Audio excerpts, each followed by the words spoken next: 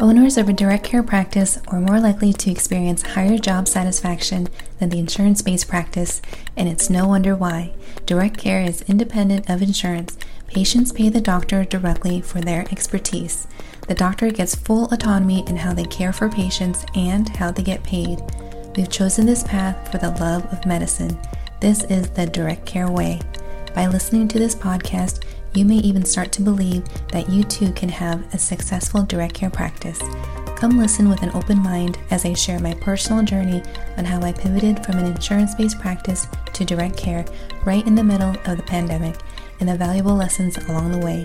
This podcast may be the very thing you need to revitalize your medical practice. I'm your host, owner of a direct care podiatry practice, Dr. T. Nguyen. Hey there, welcome to another episode. This is number 52, Tips on Marketing with Social Media. I've talked about the importance of social media for my practice on a previous episode. I'll put the link below for you to reference because there are some details as to how to go about starting your social media for your business. Social media has been a huge tool for my practice and my self-confidence. I am currently actively on Instagram, even TikTok, and sometimes Facebook. So those are my 3 places that I use as a marketing tool. It's free, and I'm going to help you get through the hump of starting with social media, or really how to even create content in this episode. The first time I was asked to be on camera, like in front of a legitimate camera with a professional, I was asked to talk about my services and me, and I was nearly in tears throughout the entire process, and you can tell it was a totally awkward experience. I was frozen, I kept mumbling, I kept asking to redo it, and it was really awkward. And that's going to be most people who haven't been in front of the camera on the regular. And, feeling the way I felt in that first experience actually made me feel worse as I continued on with the recording. So how can you overcome that awkwardness of that first time in doing anything? Well, first of all, just realize that's a normal feeling. If it's something that you don't do regularly, the first couple of times you show up, it's going to come off really weird for you and on the screen. But I'm going to give you a small tip. This is really, really simple. It's not easy, but it's simple. How you overcome this awkwardness of being on the camera is that you keep showing up, and you keep showing up for the people you know you can help. If you show up for yourself as yourself, that makes it a little bit harder to send out your message as to how you can help other people. But if you show up as if somebody was calling you on the phone, a friend, a family, somebody you love, asking you a question, respond in that way. Respond in the natural way that you speak, in the cadence that you speak it. And that's how you can start overcoming that awkwardness, that discomfort of being in front of a camera. What really helped me in the beginning was committing to posting one video of me talking for 60 seconds on my phone every single day for 30 days. What this does is it forced me to show up exactly how I was that day. And I did get to the point where I was tired of editing, so I had to speak a little bit faster to fit in what I wanted to say in that 60 seconds. And I did it really, really messy. I did it in a way that was conversational and almost matter-of-factly. Of course, you don't have to show up perfectly pristine and looking curated. That actually makes you less relatable and not real. And people want real content. They want to know that you are a real person that can solve their real problems. So the best way to overcome awkwardness is to keep doing it, however you show up. Yes, it's going to be weird. Yes, it's going to be messy. Yes, it's going to be imperfect.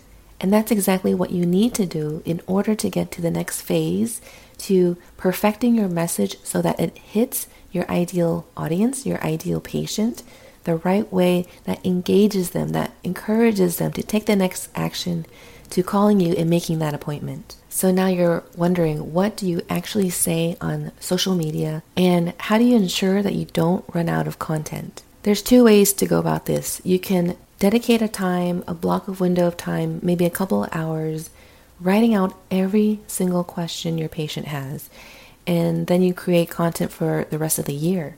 I tried doing that. That was a little bit overwhelming for me. And so what I do now instead is I just plan the next 5 days. I create tiny little bites out of this big chunk. And the next 5 days are going to have these next 5 topics that you can easily start with right now. Number 1, do a how-to content, like how to do self-care, how to make the right purchase, how to find the right doctor, something that people are already doing as they're typing in the Google search bar. So how to treat a condition at home, how to not make it worse, how to make it better, stuff like that. Just a quick how-to, and it has to be just one thing. You don't have to cram all this material into one post. People have short attention span, and to grab them, think about what they might be asking. Number 2, address a misconception.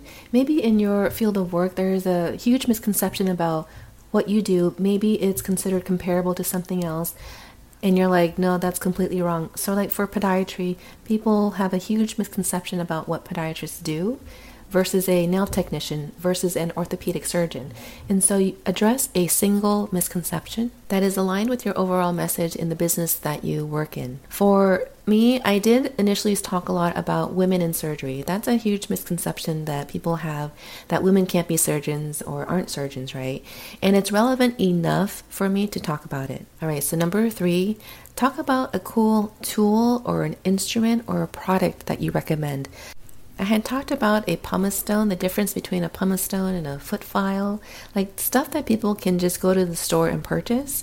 That will be really engaging because then you're going to start getting comments about, well, what about this? What about that product? And what you're trying to do is just be a consumer. You know, walk into Target, walk into a drugstore, and look in their foot section aisle if you're a podiatrist, or look into your skincare aisle if you're a dermatologist.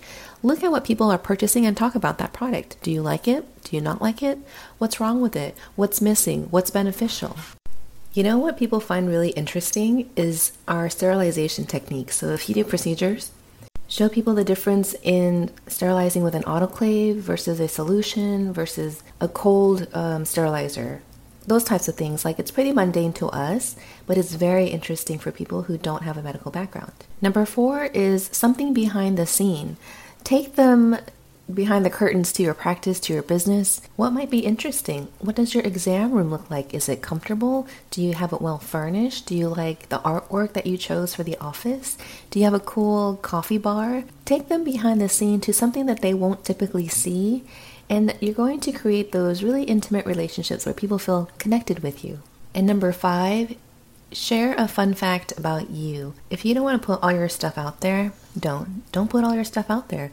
But tell people where you went to school, maybe undergrad, medical school, residency training, fellowship, something that's small, interesting, and it really makes you stand out because you're sharing something that seems personal, but it's not that personal. Like, anyone can search online and see what your background is, right? Or maybe you want to talk about what it means to be a mother, a father. Maybe you married into medicine, or you like that you're not married into medicine. Like, my husband's a general surgeon. We happen to be both surgeons. Pick something that is fun. Maybe somebody thought was really interesting. Maybe you speak another language. That is just one post. So of the 5 posts that I just shared with you, I am certain that you have something to work with for the next 5 days. So just repeating, you're going to do a post about how to do something. Number 2, some kind of misconception in your specialty.